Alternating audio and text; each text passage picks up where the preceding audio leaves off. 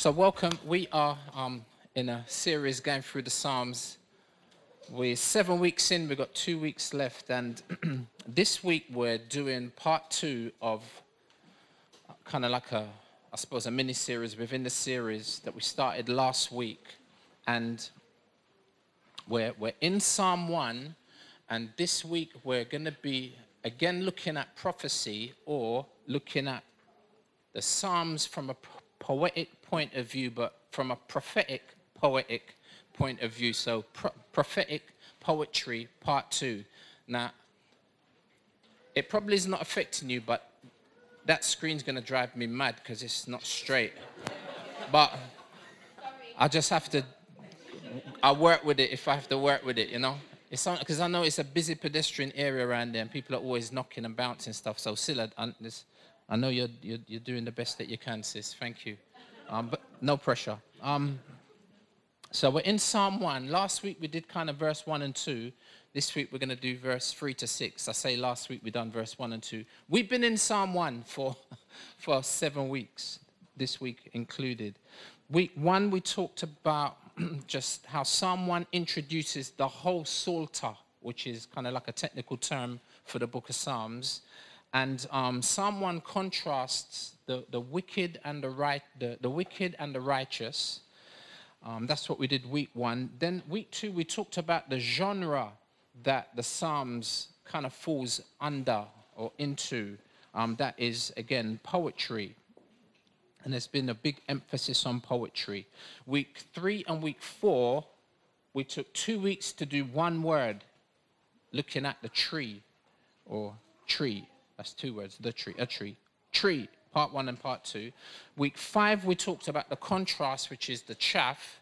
And then last week, we talked about something unusual. It was in the text, but it wasn't lying on the surface. And we talked about not just the blessed man, but we talked about the blessed man, definite article. And so, should I say next week I'm hoping to probably do the other 2 in terms of, so we're talking about prayer, poetry, prophecy, and praise. We've done a lot on poetry. We've done stuff on prophecy, week 2 this week. Next week I'm hoping to do something on prayer, and then hopefully the following week end on praise, and then it's Easter. So, Psalm 1. Sis, you know what? Don't distress yourself. It's a minor. My bad. I should have never said nothing in the first place. I'm so sorry. It's all good, sis. So Psalm 1, let me just read it. Starting at verse 1, it says, "Blessed is the man who walks not in the counsel of the wicked, nor stands in the way of sinners, nor sits in the seat of scoffers. But his delight is in the law of the Lord, and on his law he meditates," how often? Day and night. "He's like a tree, therefore, planted by streams of water, that yields its fruit in its season, and its leaf does not wither. In all that he does, he prospers. The wicked are not so, but are like chaff that the wind drives away. Therefore, the wicked will not stand in the judgment, nor sinners in the congregation of the righteous. For the Lord knows the way of the righteous, but the way of the wicked will perish."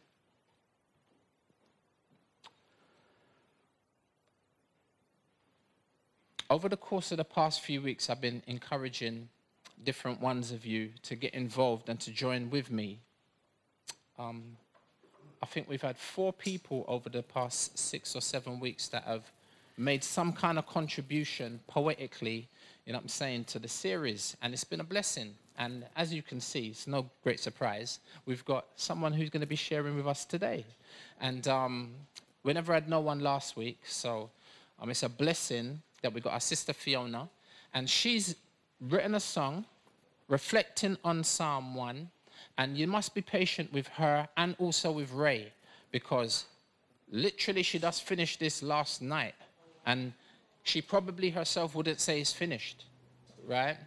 But in order to present her piece on time, she's just going to go with the flow. And so is Ray. Amen? So amen. So I'm going to hand this mic over because you're going to need it to sing into, right? Sorry, guys. I'm going to adjust this mic again. Forgive me. I'm going to give it to Fiona. So as Fiona's just getting ready, make her feel at home a little bit.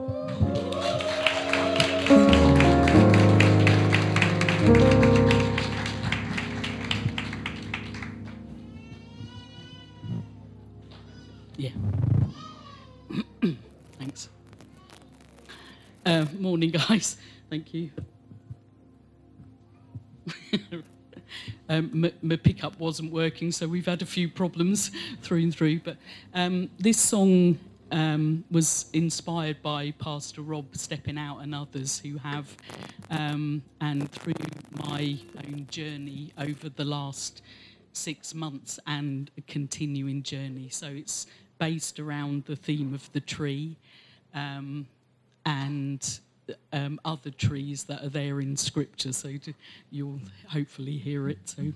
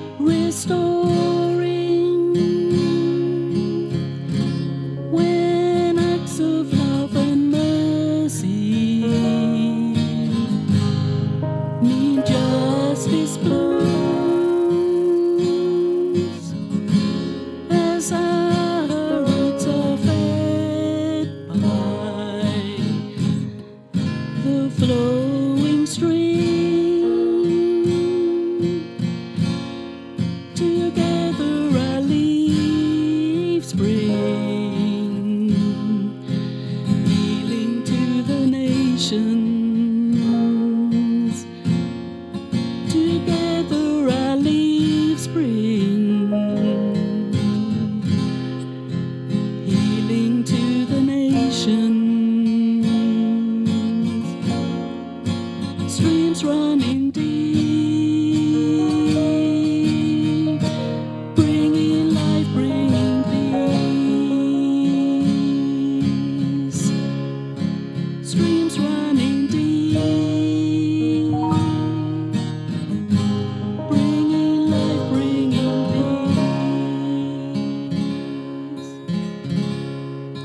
peace. Streams running deep.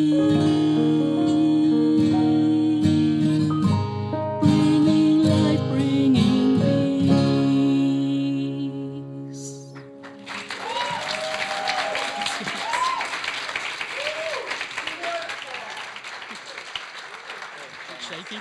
Yeah, it's got the piano needs that. Yeah.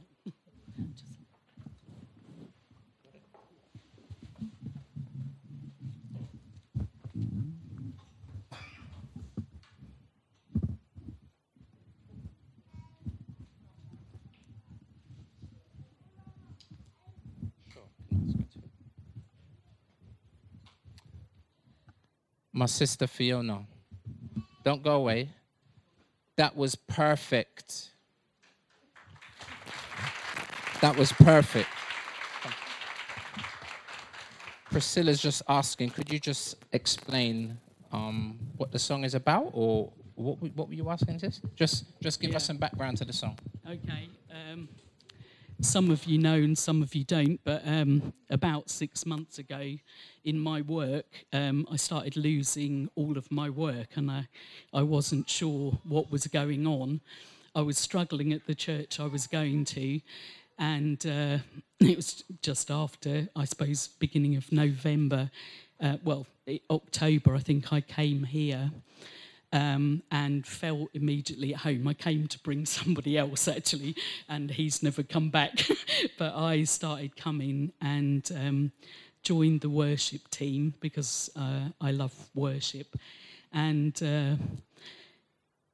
at New Year, we were short of people to help with the food bank. So I volunteered, and through a mix-up of communication, ended up going with Pastor E and Anne to help, the picking up of the food. So I was carrying a lot of boxes and everything. And basically, cut a long story short, a couple of days later, I was thinking I must have strained a muscle in my side because it was really sore. And I didn't really know what was going on, so I kind of ignored it for a couple of days. And then I kind of felt it and felt a huge lump on my breast, and went to A&E that weekend, and it turned out to be cancer, fast growing. So I've been undergoing chemotherapy for the last 6 weeks. And so the winter is kind of the stripping away of the work and everything. I was meant to actually fly to Hong Kong the day after I was diagnosed, and that would have been going back to somewhere I'd worked. And, the whole thing kind of was like having the rug pulled out from under you. But through it, I've really known, through yourselves here, through the worship team and pastors, just an amazing sense of God's presence in all of that. And, thinking about the image that Pastor Rob gave when he started Psalm 1 was when the winter was here and the trees were bare. And that was kind of what started me thinking about writing a song that was talking about our lives, because often things are stripped away, whether it's health, whether it's finance, whether it's other things. And it's then that we have to trust and we have to believe that the streams of life do bring peace and do heal, whether that healing is emotional, spiritual, or physical. So, yeah.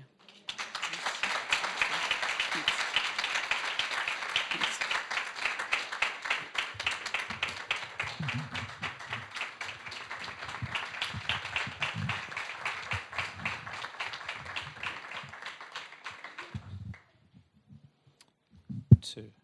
And how many of you know that? Thank you, Fiona. Thank you, sis. How many of you know that it's difficult to write a song? And it's difficult to play guitar. Like, I've been trying to learn how to play guitar for about 10, 15 years now. And then it's hard to sing. And then it's hard to do all three of them together at the same time and then live. So thank you, sis. Like I said, that was perfect. And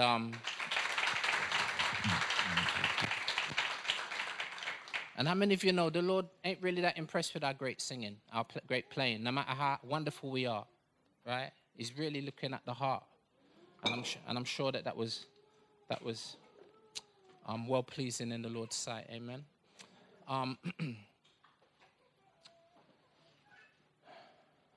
So last week, I don't think I shared anything last week because I'm trying to summarize the previous week. For those of you that don't know, trying to summarize the previous week by kind of writing kind of like a little consolidated rap. And because I didn't do last week, I've got to do the week before and last week together, which I'm going to try and do. It's a bit all over the place, but like we said, the encouragement to you is, you know what I'm saying, we're not looking for perfection.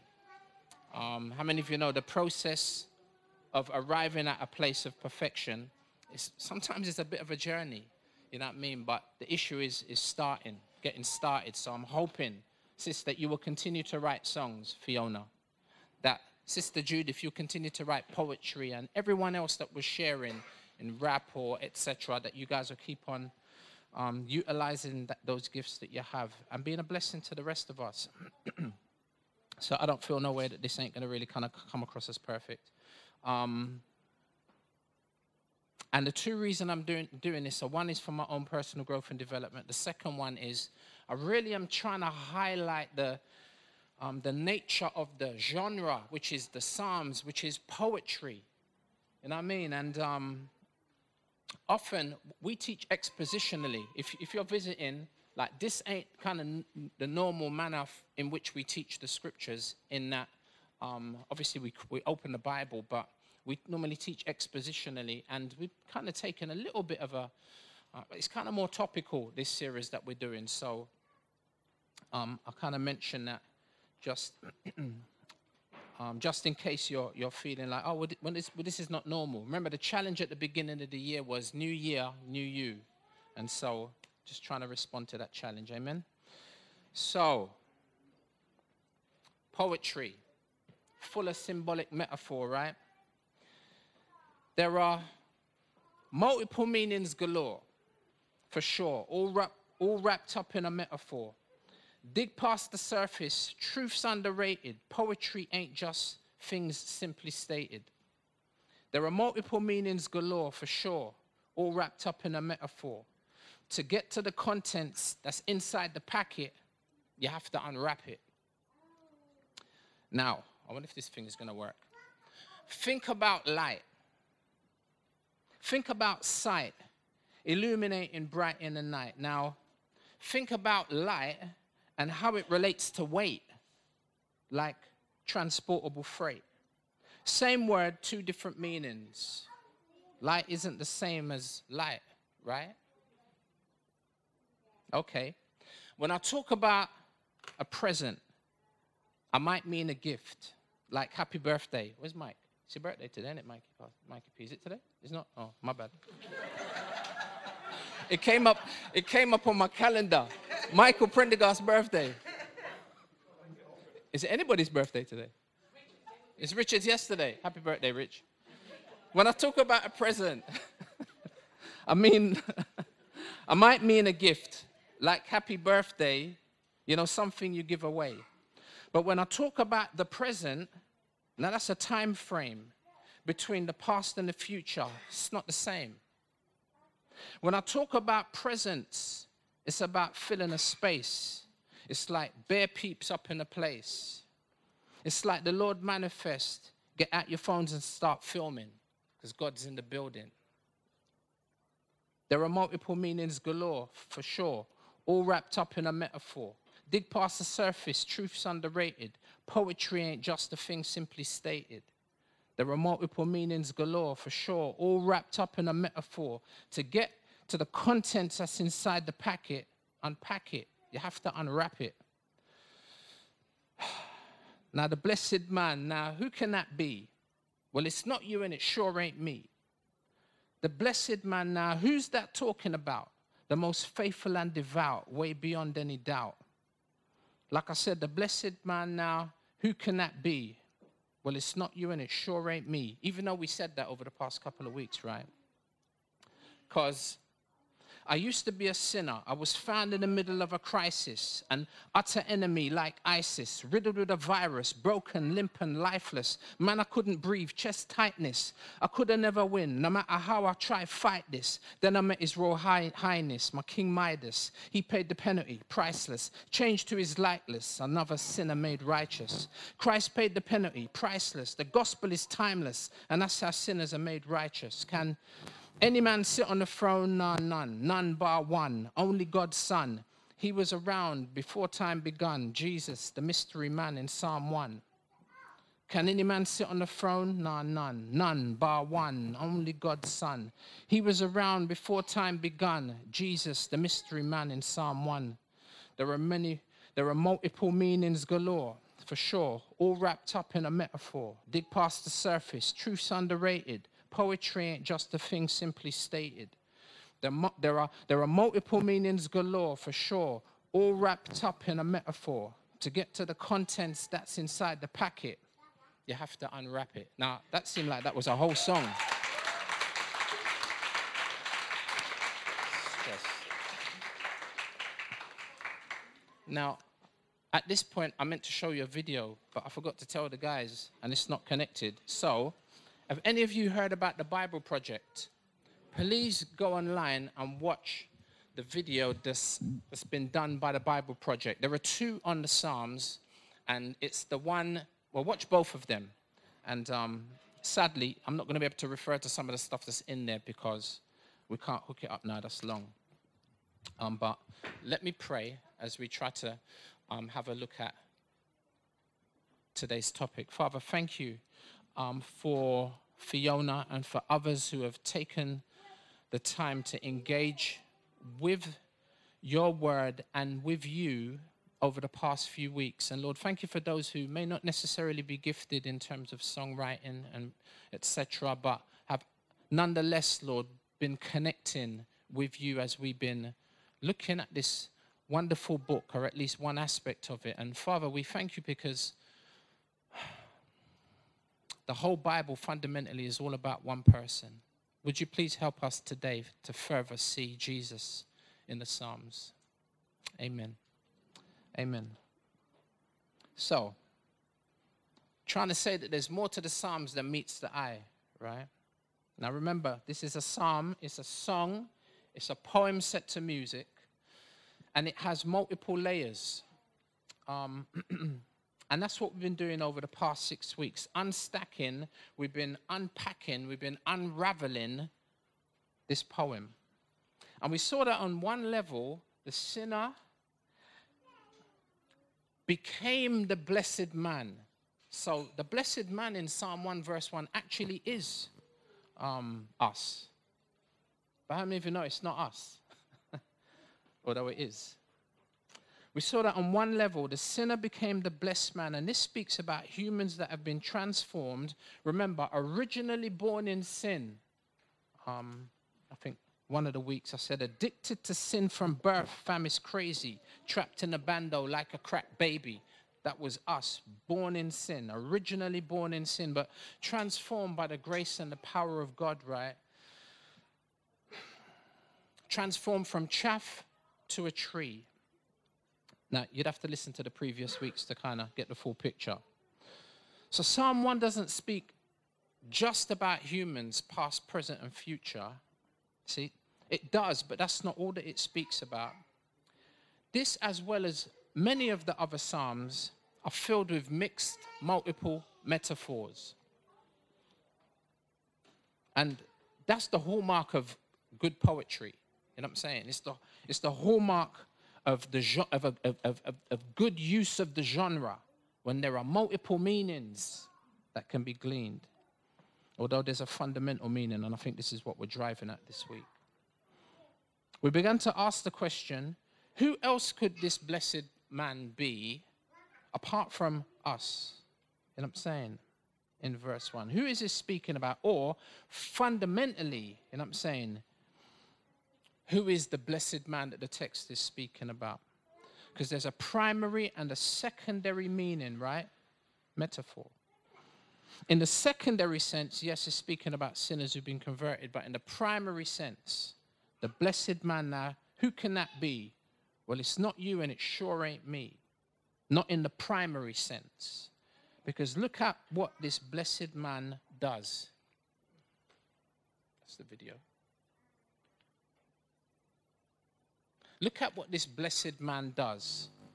He doesn't walk in the counsel of the wicked, nor stand in the way of sinners, nor sits in the seat of scoffers, right? Now, you're like, but who does that? Like God's people do that. We're not supposed to walk in the counsel of the wicked, or stand in the way of sinners, nor sit in the seat of scoffers. But how many of you know we do? Sometimes. We don't not do that all the time. You know what I'm saying? I wish I could say I do that all the time, but I don't.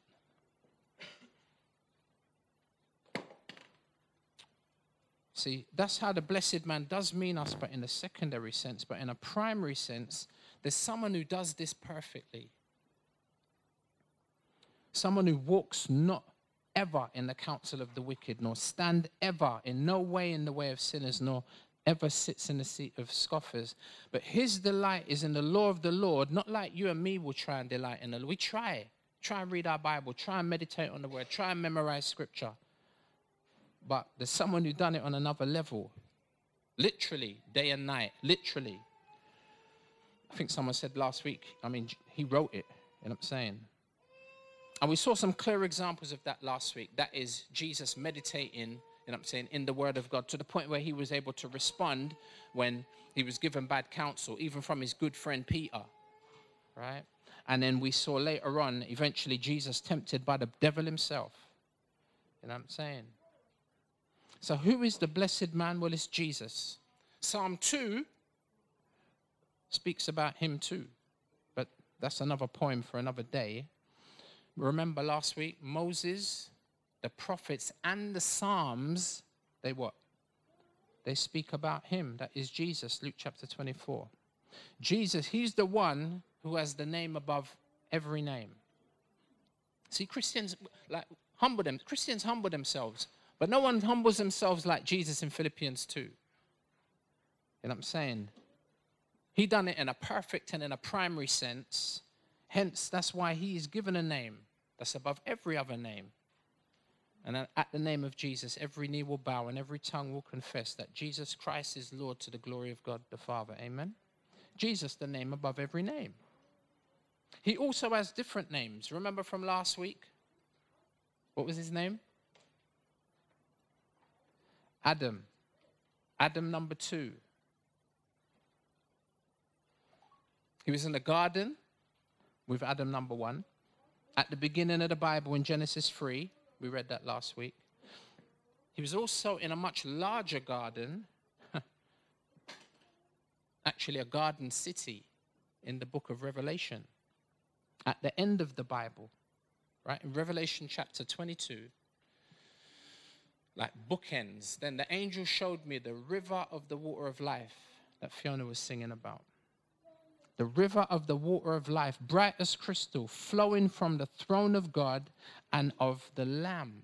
Now just make a note of the Lamb. You see, I've got a little asterisk next to the Lamb. Verse 2, through the middle of the street of the city. That's mad. How does that remind you of Genesis 2 and 3? Do you remember the tree? Do you remember where the tree was? In the book, in the Garden of Eden. It was in the middle of the garden.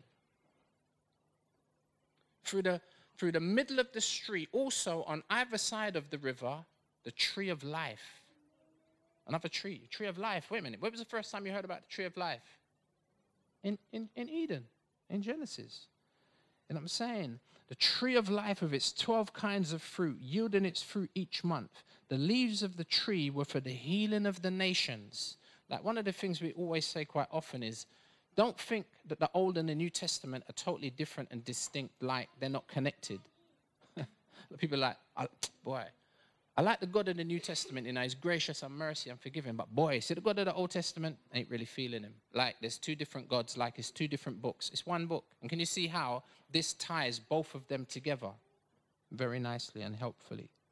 And it talks about a city, but a garden city. So in Genesis, you have a quote unquote small garden. We don't know the dimensions of the garden, but we have a garden with only 2 people in it, right? You could say it was a small city in that it's urban, in that it's got people in it, but it's small. Whereas at the end of the book, and I'm saying, not only have you got a large space, you've got lots and lots of, I think it's Revelation 8, 7 or 8 says, so many people you can't even count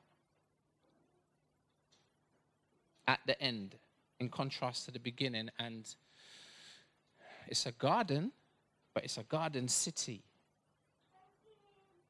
As I was thinking about this, you know what came to mind randomly? Anybody live in Hertfordshire? Or anybody come from Hertfordshire? I was born in Bedfordshire. Anybody? No? Anybody heard of Welwyn Garden City? So interesting. Welwyn Garden City in Hertfordshire. It was the very first, no, sorry. It was the second behind the very first garden city created. What was it? Is it Hitchin? I think Hitchin or somewhere else in Hertfordshire, it might be Letchworth. Somewhere else in Hertfordshire was the first garden city. This was the second garden city. And if you look at that, that is the company symbol. That is the organization that determined to create these garden cities. They looked at London and they thought, oh, it's so busy, it's so smoky, you know what I'm saying? And you know what I'm saying, there's no greenery, it's a concrete jungle. So what we need garden cities. And they created the first one, which I can't remember, Letchworth, I think. And then Welwyn Garden City was the second one. Don't you think that's interesting? Boy, it's coming. Maybe I'm just getting old, and there's things. Maybe I'll start stamp collecting or something. I don't know. But notice, can you see the river that's running? And it's on a hill, and on the top of the hill, you might be able to see it. What's on the top of the hill? Can you see it? There's a church. When I saw it, I started doing some Google exploring and digging, and I wasted way too much time trying to find, because I thought I'm going to get to a point where I'm going to find out the first person who determined to create a garden city done it on the basis of the fact that it was inspired by Revelation chapter 22. But I didn't find that. I'm going to keep digging. I'm going to keep looking, because that to me seems very indicative of the city in the book of Revelation. Amen? Is that true? At least coincidentally, if not anything else.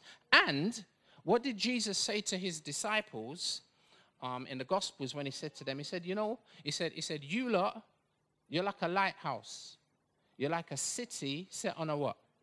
On a hill, a lamp that cannot be hidden. And if you're familiar with your Bible, you know that Jerusalem is actually on a hill. Zion is called Mount Zion. Why? Because it's on a mountain. You know what I mean? And one of the things that I did find interesting is this. The founder of the movement, his name is Ebenezer Howard, right? So you can see this is quite a while ago, 1850 to 1928. He called the Garden City the peaceful path to real reform. He saw it as the physical setting for a radically different lifestyle involving a joyous union of town and country from which will spring, notice, a new hope, a new life, a new civilization. Interesting, right? Especially as we're looking at Revelation 22, where it literally is depicting that.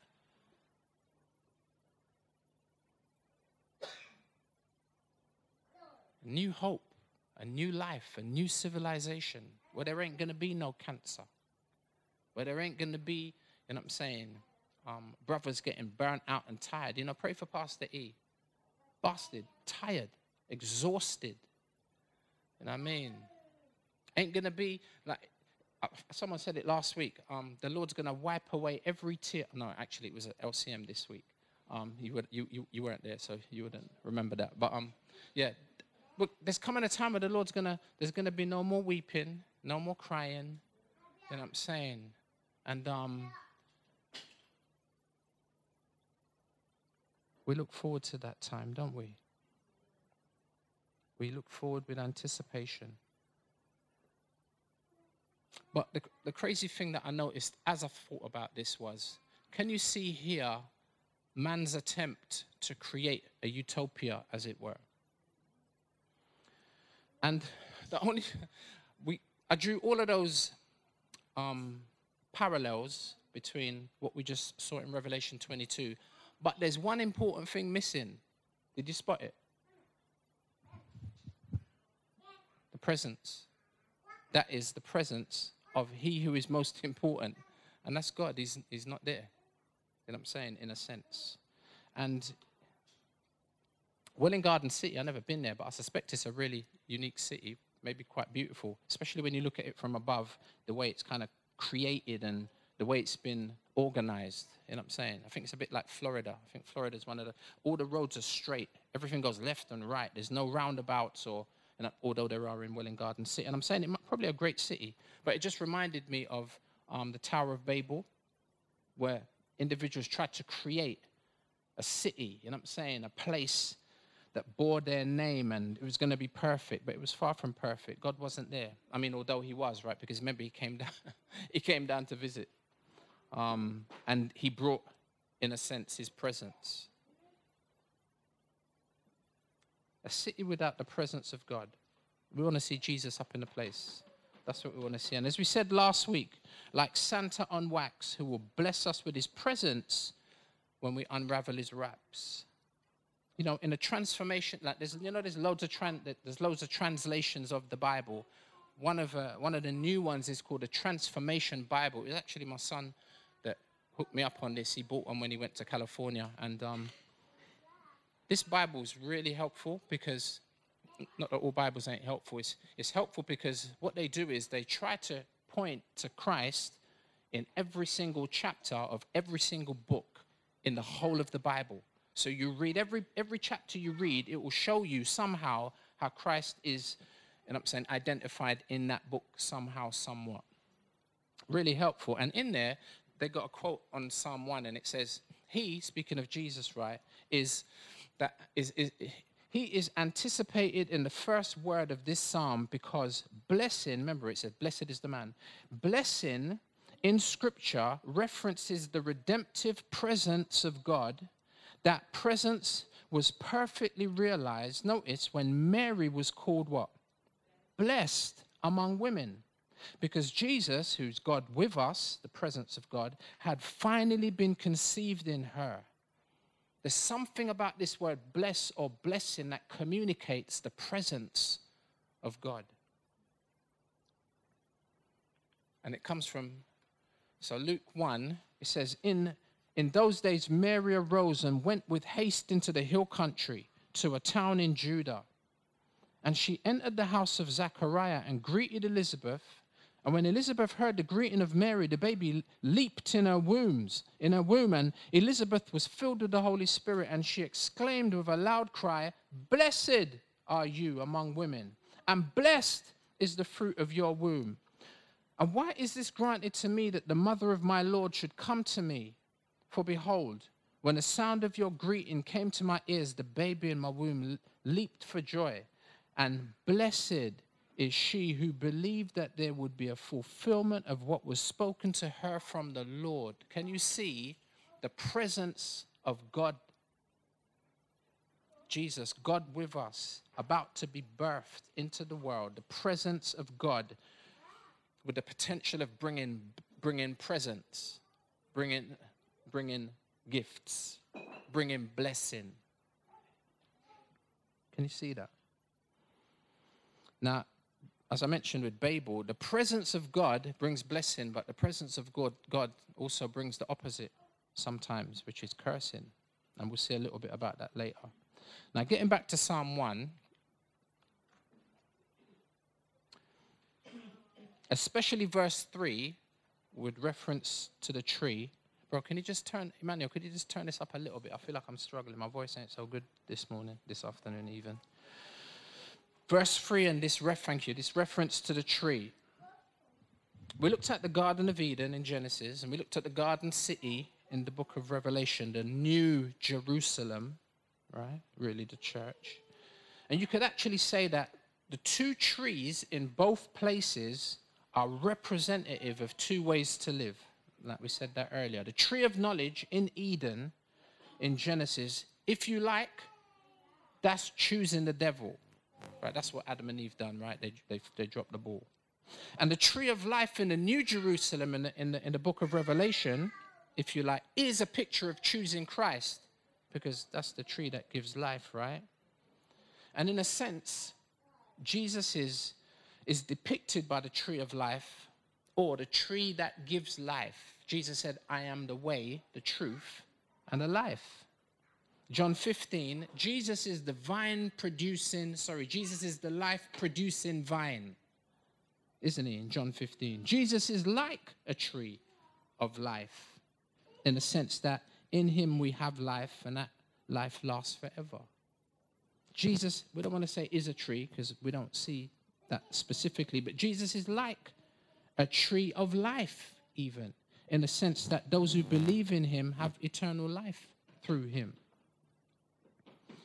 So verse 3, I'm saying that this psalm is talking about Jesus. Is it fair to say he is like a tree?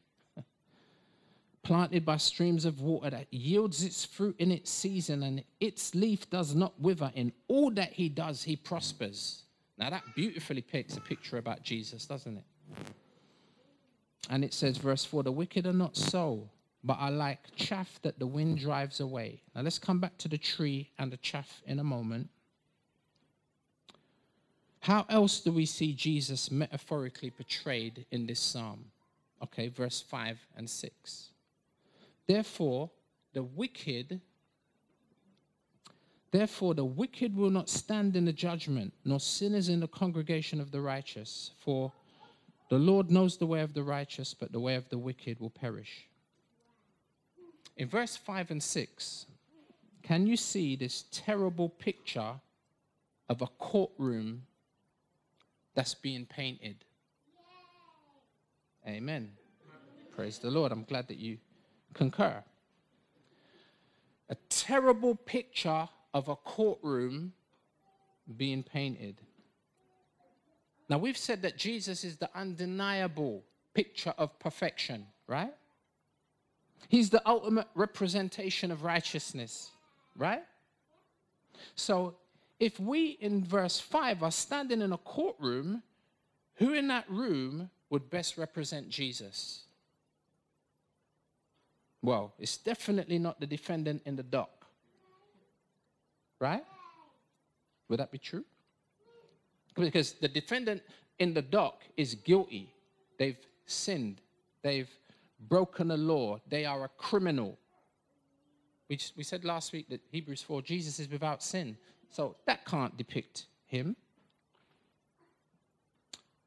Possibly Jesus could be depicted as the prosecutor, able to poignantly point out all the transgression of the individual in the dock. But then, do you remember the woman caught in the act of adultery? Did Jesus prosecute her? Do you remember the woman at the well? Did Jesus prosecute her? Jesus didn't prosecute either of them, although he could have. Right? And how about the judge? Could Jesus be depicted as the judge in this courtroom setting? 2 Timothy chapter 4 says, I charge you in the presence of God and of Christ Jesus, who is to judge the living and the dead. Well, he could be depicted as the judge, couldn't he? And could he also be depicted by the defense attorney? You know, the solicitor who pleads or who intercedes on behalf of the person in the dock who is guilty. Could Jesus be seen as the defense lawyer or the mediator? Hebrews chapter 4 says, Jesus is our high priest who's able to sympathize with our weaknesses. And on that basis, he can intercede for us because he knows where we're at. He knows how we feel because he's been there. That is, he's been tempted, albeit without sin, right? So he's the solicitor that you can talk to help you to bust case. You know what I'm saying? 1 Timothy chapter 2 again reiterates the same thing. There is one mediator between God and men, and it's the man Christ Jesus. I mean, wow. Is there anything in this psalm that Jesus doesn't identify with? You say, of course. The one thing, like we said, that Jesus cannot identify with is the wicked or the sinner or the chaff. Really? Well, he doesn't, Robert. Can't. He can't. He's the spotless Son of God. But then again, remember Revelation 22? Let's see if you've done your homework. Do you remember the word that I asked you to remember? What was Jesus referred to in Revelation chapter 22 as? With the asterisk. Thank you. Who said that? Go to the top of the class. The Lamb. And notice, it's because Jesus is the Lamb of God that means he identifies, it's crazy, with the wicked, with the sinner, with the chaff. John chapter 1, John the Baptist pointed at Jesus, didn't he? And he said, Jesus, he is the Lamb of God who takes away the sin of the world.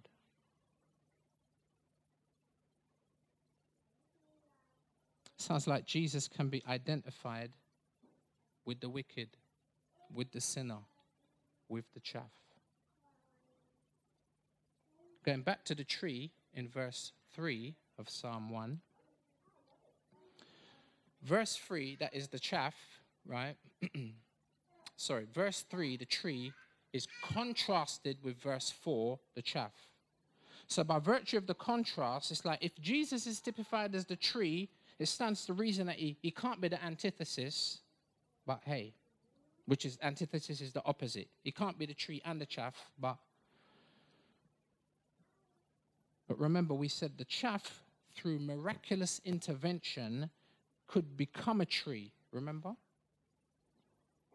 That was the hope for you and me, because no doubt we're the chaff. That's how we start off. But through miraculous intervention, the chaff could become a tree. Does that mean that the reverse is actually true, in the sense that, does it mean that the tree could then be changed into chaff somewhat? Listen to the classic verses on this very issue in 2 Corinthians 5. It says, therefore, notice, if anyone is in Christ, what has happened? Radical transformation, you know. Imagine becoming a new creation.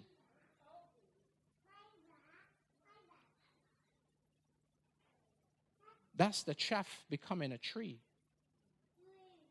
The old has passed away. Behold, the new has come. Now you might be sitting there thinking, boy, you know what? Sometimes I feel like a Christian, but there's other times I don't really feel like a Christian. And I'm saying, and I don't know, maybe I'm a tree. I'm a chaff tree. I don't know. Everyone's mixing pronouns nowadays, right?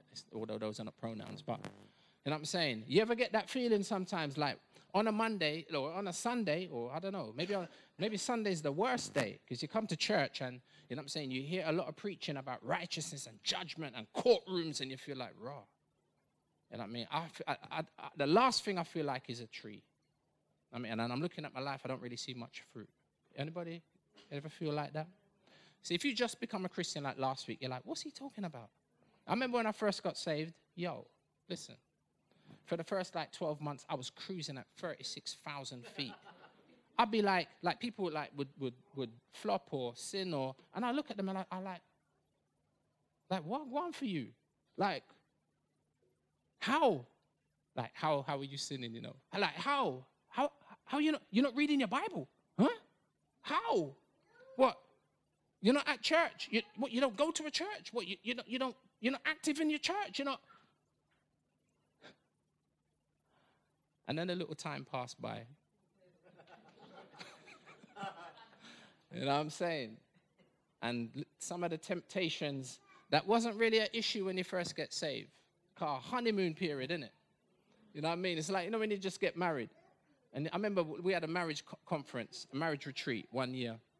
And a couple came along. And I think, was it the marriage retreat? It was the marriage retreat related to marriage enrichment that we do. And the series that we were going through, it was called Marriage. What did you expect?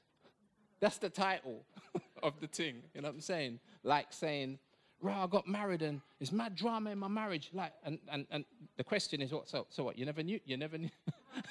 What? You never anticipated that you was going to get dropped? Wait a minute. Ain't you a sinner? Yeah. You got married to a sinner? Yeah. Like 1 + 1 makes 2, isn't it? Quick maths. Nothing. But this couple came along and they couldn't believe why we were talking about the challenges of marriage and the pitfalls of marriage. Couldn't understand why we were... Honeymoon period. When you first become a Christian, you go through that little honeymoon period. You know what I'm saying? And then life just gets real, like differently. And, you know what I'm saying? What am I trying to say? I'm just trying to say, be encouraged, even though, you know, the Bible says we walk by faith and not by what? How many of you know sight is a sense? All right, taste, touch, sight, smell, is it in here? You know what I'm saying? Man, I only got 10 minutes to go. Wow. I keep selling myself a dream. I keep saying, you know what? Going to be 35 minutes, 40 minutes. Stop selling myself that dream. You lot ain't buying it, innit? So, and it's crazy because we walk by faith, not by the things that we see or the things that we hear or the things that we feel. If you walk by your feelings, you're finished. Let me just tell you that from now. You're finished. You're finished. One more time, bro. You better learn to walk by faith. You know what I'm saying? And if you've put your trust in Christ, you know, one of the beautiful things about the gospel, the reason it's good news is, you know, often, I remember back in the day, my previous church experiences said, you better hold on to Jesus, you know. Boy, if you don't hold on to Jesus, sorry for you. You know what I mean? As if the onus was on me now. I know that I need to work out my salvation with fear and trembling. But also the Bible says before that, it says, God is all the while working in you to will and to do of his good pleasure. Therefore, on that basis now, what he works in, you work it out. Now, who instigated it? God did. The Bible says if he began a good work in you, what's going to happen? There ain't nothing in there with regards to what you must do. The issue is, did he start the work in you? If you can say, Pastor Rob, I'm convinced the Lord started a work in me, praise the Lord. You can say amen. You can shout hallelujah, you know what I'm saying? Because the work that he's doing, if he's faithful to complete it, you see why the gospel is good news. Be encouraged. If anyone is in Christ, they are a new creation, regardless of somehow you have bad days. Otherwise, then we're walking as if we're saved, not by grace, but by our works. And how many of you know that's a problem? But sometimes functionally, like someone said, you know, like if you're feeling really bad, like I don't want to go to church, and you don't go to church, then you don't believe the gospel. If you feel like, you know what, I've had a bad week, can't face church, can't face no church people, what, preaching, I want to hear, like preaching is the last thing I want to hear. You know what I'm saying? Because I've flopped this week. Then that begins to communicate that you don't really understand the gospel. It's because of those things, we need the gospel. You know what I mean? It's like, and again, we have to consider, do I believe I'm saved by my works? Or I'm saved by grace through faith? You know what I mean? For by grace are you saved through faith, Ephesians 2, verse 8 and 9. For by grace are you saved through faith, and that not of yourselves, it is the gift of God, not of works, lest any man should boast, or woman. So, can you see how the chaff becomes a tree in verse 17 of 2 Corinthians 5? Believe that. You know what I mean? The old has passed away, behold, the new has come. You wouldn't be struggling anyway. You wouldn't be going through, wow. You know what I'm saying? You know, it's like, as a Christian, sometimes you're in that place where you're too sinful for church, like I just explained, and you're too holy for the nightclub. Neither place do you feel comfortable. You know what I mean? It's like, I'm saying, something's going on in your heart and in your life, innit? Something's going on. I'm like, hey, just go with the flow, innit? Just say, boom. You know what I'm saying? Evidently, God's done a work in my heart. Lord, would you continue that? Well, no, I'm getting ahead of myself. This is next week. So, therefore, I'm going to read it again, you know, because this is not burdensome, like Paul says. Therefore, if anyone is in Christ, he or she is a new creation. And progressively, that will become apparent. It takes time to bear fruit. The old has passed away. Behold, the new has come. All this is from God, who through Christ reconciled us to himself and gave us the ministry of reconciliation. That means we can go further beyond the point of, man, I don't feel like I'm saved, but I've got to believe it. I've got to believe that God has done a work in my heart. The Lord's like, of course. Even to the point where stop sitting there thinking, am I saved or am I not saved? And go out to tell people how to get saved. You know what I'm saying? Start communicating to others the grace of God and the goodness of God and the forgiveness of God that comes apart from anyone's good works. We're all sinners. We deserve judgment. We should be in the courtroom, in the dock. We need to tell people, boy, Jesus is happy. Jesus is willing to be your brief. He's willing to be your solicitor. He's willing to be the one that defends you, not on the basis of anything you've done. If it was on that basis, you wouldn't be standing in the dock. But he is going to defend you on the basis of his good works.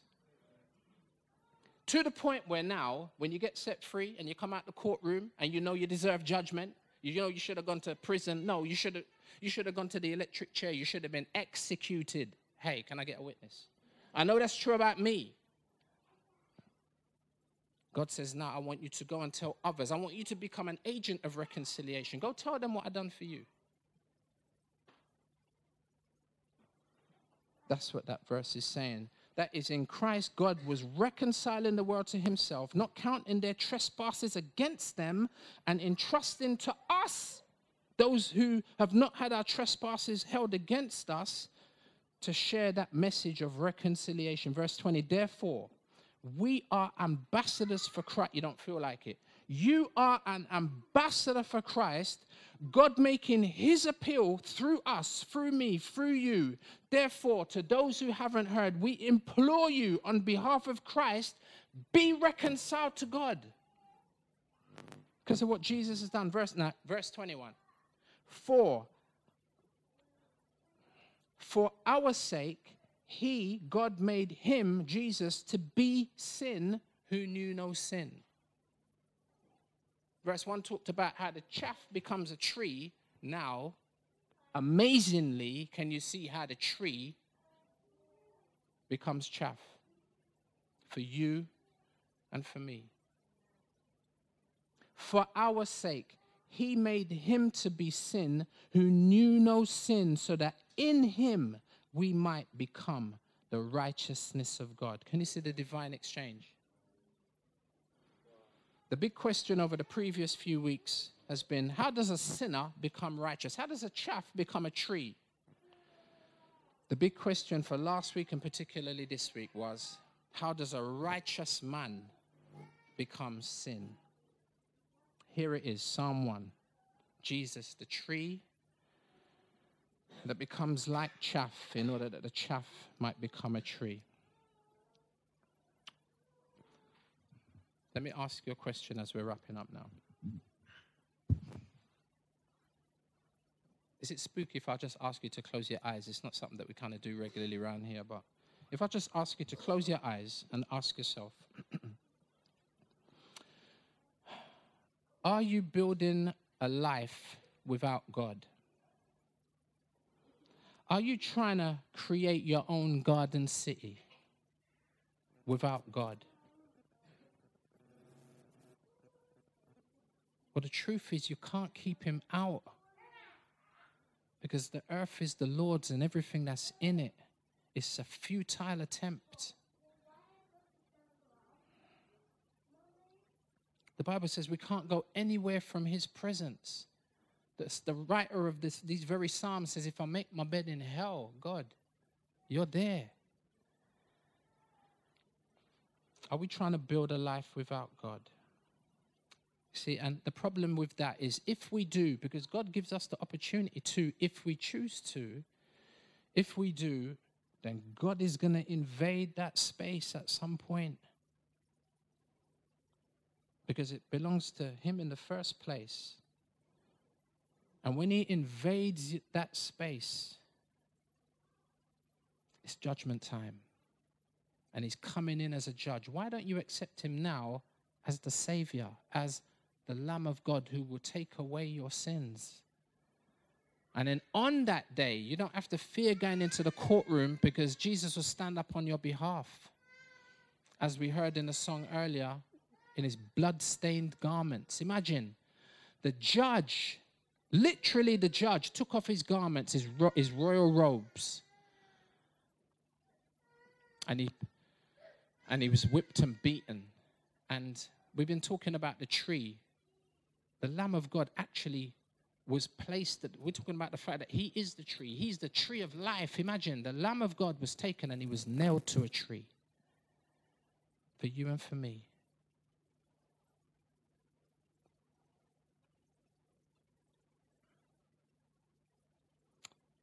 See, at the judgment, we're all going to have that challenge. Are we going to be able to stand? The Bible says, if God marks our transgressions, who will be able to stand? Yet God, in the same instance, has provided us with the Lamb, Jesus. Father, thank you for the gospel. Good news for us sinners. There is a saying that's sure and true, and it's worthy of universal acceptation, and it's this, that Christ Jesus came into the world to save sinners. Father, thank you. Thank you, Lord. We're not getting what our actions deserve. We're getting mercy and grace instead of judgment. And all because of the Lord Jesus and what he did. In making that determined decision. He was a tree. He is a tree. And he chose for 33 years to walk this earth in order that eventually he might take the curse so that we could get the blessing. Wow, thank you, Father, for these wonderful truths in Jesus' name. Amen. Amen. Amen.